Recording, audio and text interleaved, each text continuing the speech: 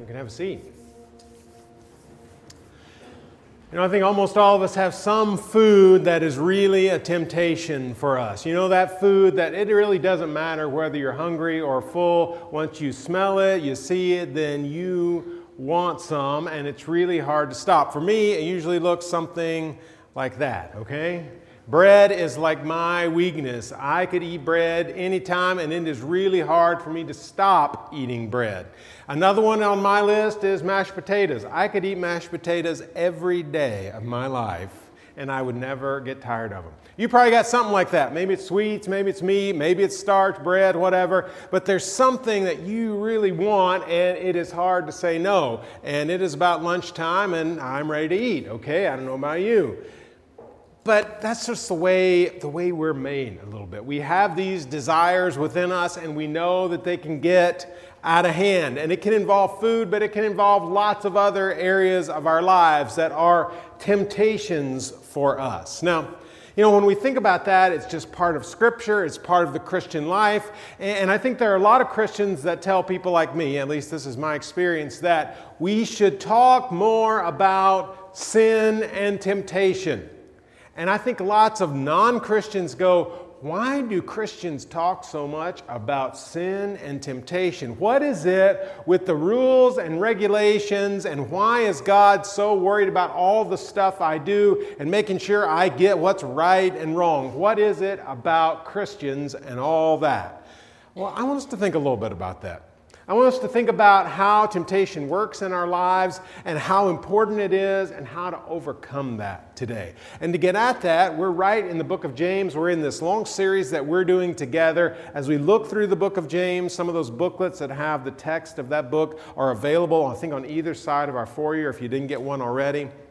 Read through that. Spend some time allowing James to inform what it means for you to live the Christian life. Now, in James chapter 1, he's talking about wisdom in the Christian life. We'll come back to that a little bit later. And then we get into this section where James is talking about suffering. And he said in the passage we looked at last week, it is tough when part of life is poverty for you. And lots of Christians, early Christians, came from the parts of culture in which there were poor people. And so they dealt with that. And James says, hey, listen, just because you're poor in this life does not mean you're going to be poor for eternity. God's going to take care of you if you're faithful. And then we jump into a section that's about a different kind of suffering. And I want us to hear what James has to say about this. It begins in James chapter 1, verse 12. He says this, "Blessed is the man who remains steadfast under trial.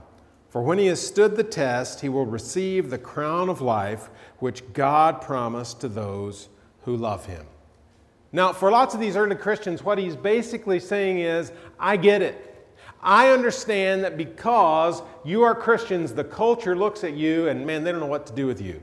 And in fact, many early Christians suffered because of their faith. They had persecution in that day, and you might be dragged out of your home. And you could even be put to death because you're a Christian. And so some of the people that he's writing to, they understood that very clearly because people that they loved had faced that, or they had faced some kind of arrest as Christians. And he says, it is a blessing if you stand firm in the midst of that. Because wouldn't it be really easy to say, yeah, I'm not sure if I want to follow Jesus if it means I'm going to face that kind of stuff. And he says there's a crown of life waiting on you, okay? A crown of life. There is reward. Now, these people didn't earn their salvation, didn't earn heaven somehow, but he's saying God takes note. God hasn't forgotten you in the midst of suffering. And then he turns a corner a little bit because he's thinking about that temptation to fall away, that temptation not to remain faithful.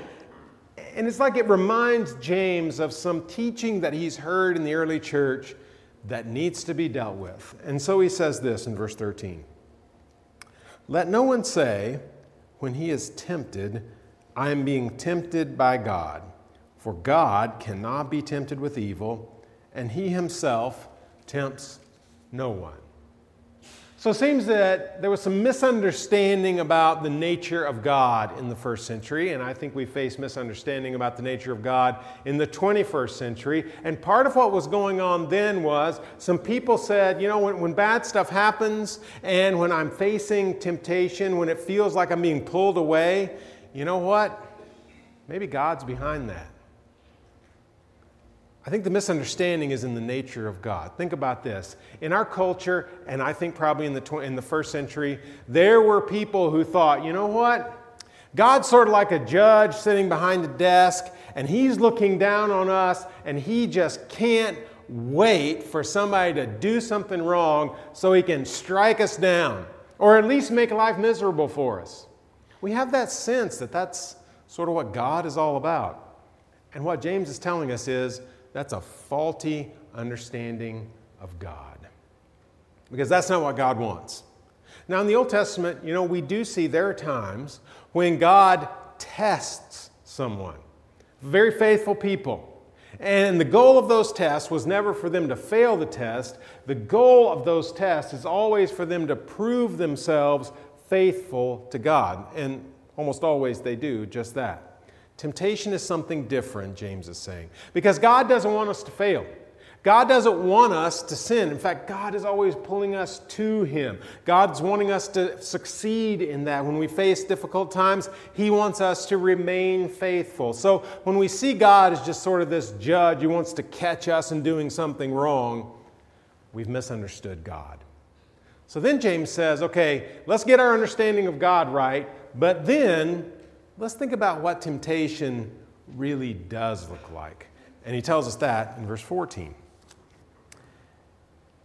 He says, but each person is tempted when he is lured and enticed by his own desire.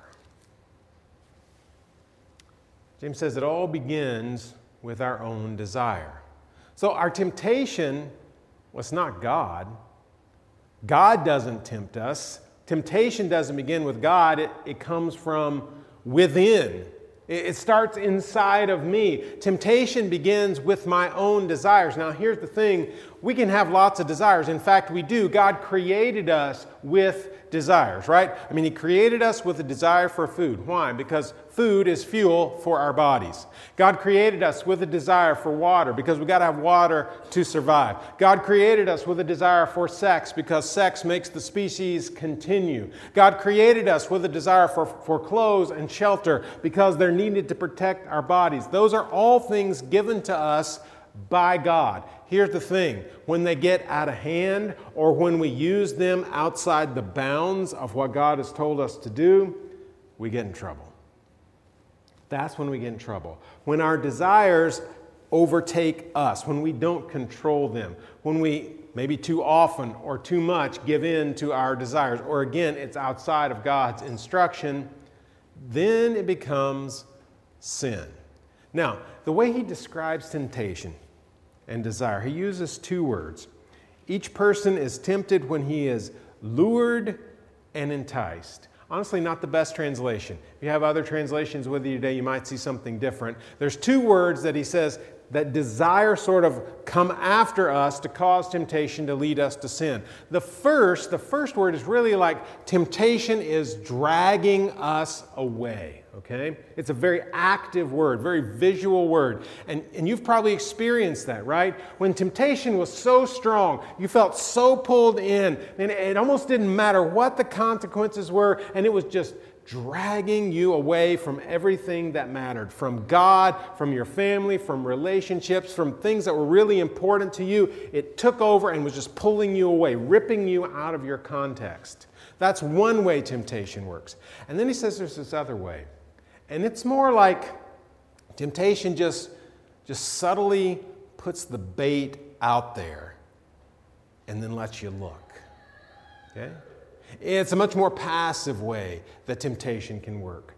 And you're just looking at that and allowing that to affect your mind, and then you go for it, and it's like a trap. I think many of us have experienced desire, temptation, and sin in both of those ways. Sin is powerful. Temptation is powerful, and that's James's point, okay?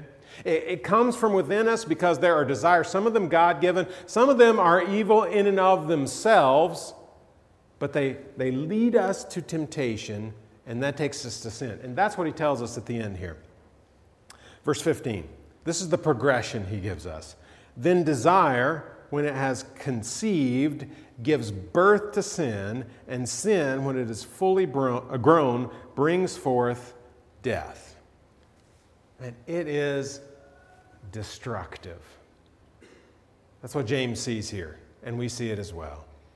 That it begins with desire, which may or may not be bad in itself, okay? God doesn't use that to push us away from Him. Sometimes Satan is at work in that stuff within us to strengthen it, to make it stronger so it pulls us in. That leads us to sin. Okay? We've chosen to do something wrong. We've made that decision, and that sin can lead us to destruction, to death. And that's the way it works, right? I mean, we know that there are sins that can lead to literal physical death or to spiritual death. All right? That's the way it works. That's the goal of Satan, to take something, maybe it's even something God-given, and use it to destroy us. Okay?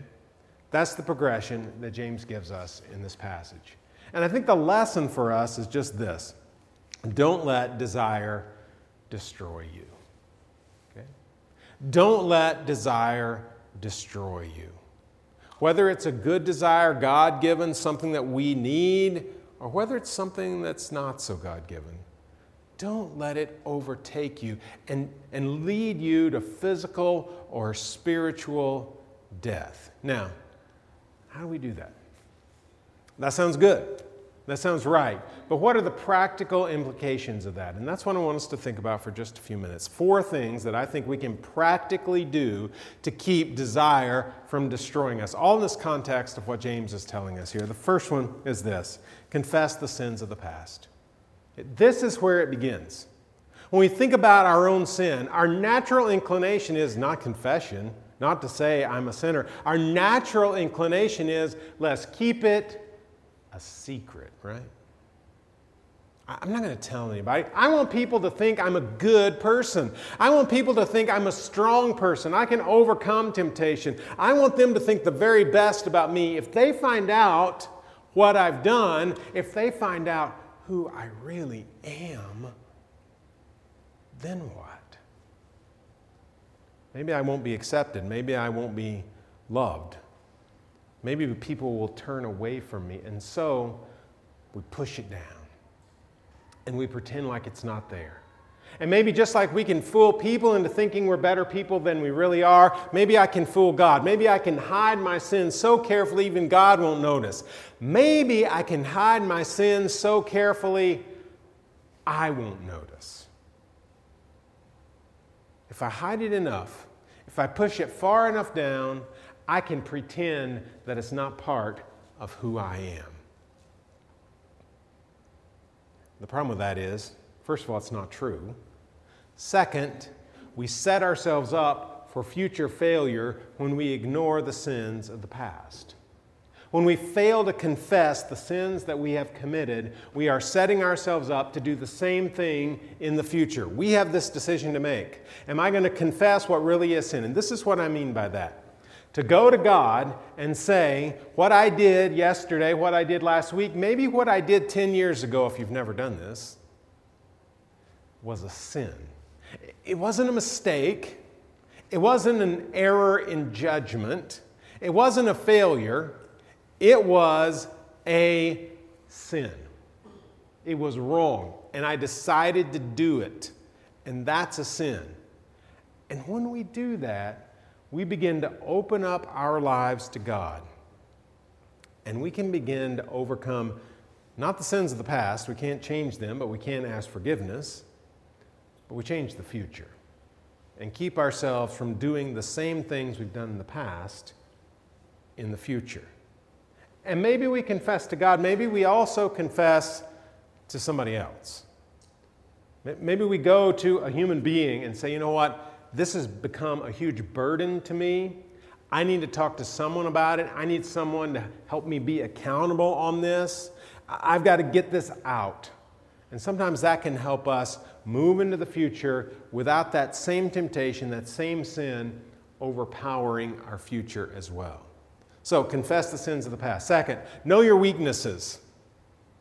Look at what the past looks like. Okay, see the patterns. When we begin to confess the sin of the past, then we just might notice these are the areas of weakness. I'm not trying to fool God. I'm not trying to fool myself. I see it. And when we begin to understand those weaknesses, we can see, okay, this right here is an area I've got to keep my eye on. I've got to change some kind of behavior. I've got to change some kind of thinking that will keep me from doing the same thing I've done before. It only happens when we can confess what we've done before. Then we can identify, where am I weak? And that's going to be different for all of us. We are not all susceptible to the same temptations. Now, human nature is human nature, so we'll find some commonalities. We'll find some pockets where we are similar in different groups in the room, but we're all different. And so we have to look in our own lives and see, this is my area or areas of weakness. Because then I can begin to take some action. Then I can do something about it. Because then I can do number 3, which is stay away from dangerous situations. Now, dangerous situations, avoiding them may, again, look different for each one of us because we are all different. It might be for some of us, there's just some people in our lives that, and it's better if we stay away from them. Because if I confess the sins of the past and identify my areas of weakness, what I might find is there's a group of people who are present in all of those. And they are just taking me in the wrong direction. And I've got to be really careful if I'm going to be around those people. And I might even need to avoid those people because it is destructive. It's leading me from desire to temptation to sin. And if I'm not careful, that's going to lead me to death. So I've got to be careful with those people. Maybe there are certain literal places, like there are locations that you need to avoid. Because for you, something like alcohol is a temptation. And being in a bar, as much as it might feel comfortable and as much as you might enjoy being around those people, you know is a dangerous situation. So that can be very different for lots of us. But what we need to do is say, okay, here's the beginning of the action. Now what we'd like to say is, I'm so strong spiritually that I can be in those situations or with those people at that location and I can resist the temptation. Well, maybe not. Okay? Your spiritual strength may lie not in putting yourself back in the dangerous situation and resisting the temptation. Your spiritual strength may be a step back to say, I'm not putting myself in that position because you know what? I'm probably going to fail. And maybe that feels a little bit like weakness. Maybe it feels like I should be able to walk in there and say no. I should be able to be with those people and not act like them. But maybe you know you can't do that yet. And so spiritual strength for you is taking a step back and saying, I'm going to avoid that because it's not going to be good. Fourth thing, this could have been first, could be last, should be all the way through. It's just the word pray. If we're really facing temptation, one of the ways that we respond to that temptation is to pray, to ask God for help to overcome whatever the temptation is. Okay? When we back up a little bit in this passage, remember what we said was, if you need wisdom, James says, if you need wisdom, what I want you to do is ask God for wisdom. Now, that's a theme that runs all the way through the book of James. And when he begins to describe what temptation looks like, what sin looks like, and where it leads, this progression, you know what that is? That's just wisdom. That's wisdom. It's Christian wisdom at work. And so, if we're struggling with temptation and we're struggling along that progression of sin from desire to destruction, and we need help, which we all do, part of our response should be to ask God for that help. None of us is strong enough to withstand every temptation. Not one of us. We are all sinners. We're all in the same boat. And we all need God to help us through this because we can't do it on our own. Not one of us. We all need God's help. Now, let's back up a little bit. At the beginning, I said, hey, you know what? Christians think we should talk more about sin and temptation. Non-Christians go, why do y'all talk about sin and temptation so much? Here's why. Why does the Bible set up all these rules and regulations? It feels like we're always talking about that. Because God knows something about us. God created us. He knows everything about the way our brains and our spirits, our emotions, our feelings, our thoughts. He knows all of that. He knows the desires that He created within us and the desires that seem to come from somewhere else. And because God knows all that, He knows the power of desire and temptation. And He knows that when we allow that to be sin, it can and it will destroy us without Him being involved. And so because God knows us so well, part of what we find in Scripture are the rules, the guidelines, the thoughts, all of this that can help us avoid destruction. God knew the things to put in place to keep us safe, and it's when we get outside those bounds that it gets really dangerous. Here's one other thing I know. The church, we as Christians, have a powerful potential to impact the people around us, in our community and as the culture at large. But we mess that up over and over when we give in to sin and temptation. Because then the world says, you know what, they're just like us. They do the same stuff we do. They don't look any different from us. And there's some truth in that because we are sinners. But you know, we have the potential as Christians because God's Spirit is at work in us to be different. And if we would just listen to James here, say, I'm going to have to identify the sin, the temptation, that I am the weakest to overcome, and allow God to be at work in those places. Think about the impact that we could have, just our church in this community. If we showed our community that we really are different, that sin does not overpower us, and because of that, we are not destroyed by sin. What a witness that would be of the power of God at work in His people. Let's pray together. And we're thankful You're a powerful God, more powerful than sin or temptation, more powerful than the spiritual death that we sometimes seem to be walking toward. So God, we pray today that You would be at work in us, that You would help us to see desire for what it is, to understand it, to make sure it is not destroying us. God, we know we can only do that if Your Spirit is at work in us. God, we pray it in Jesus' name. Amen.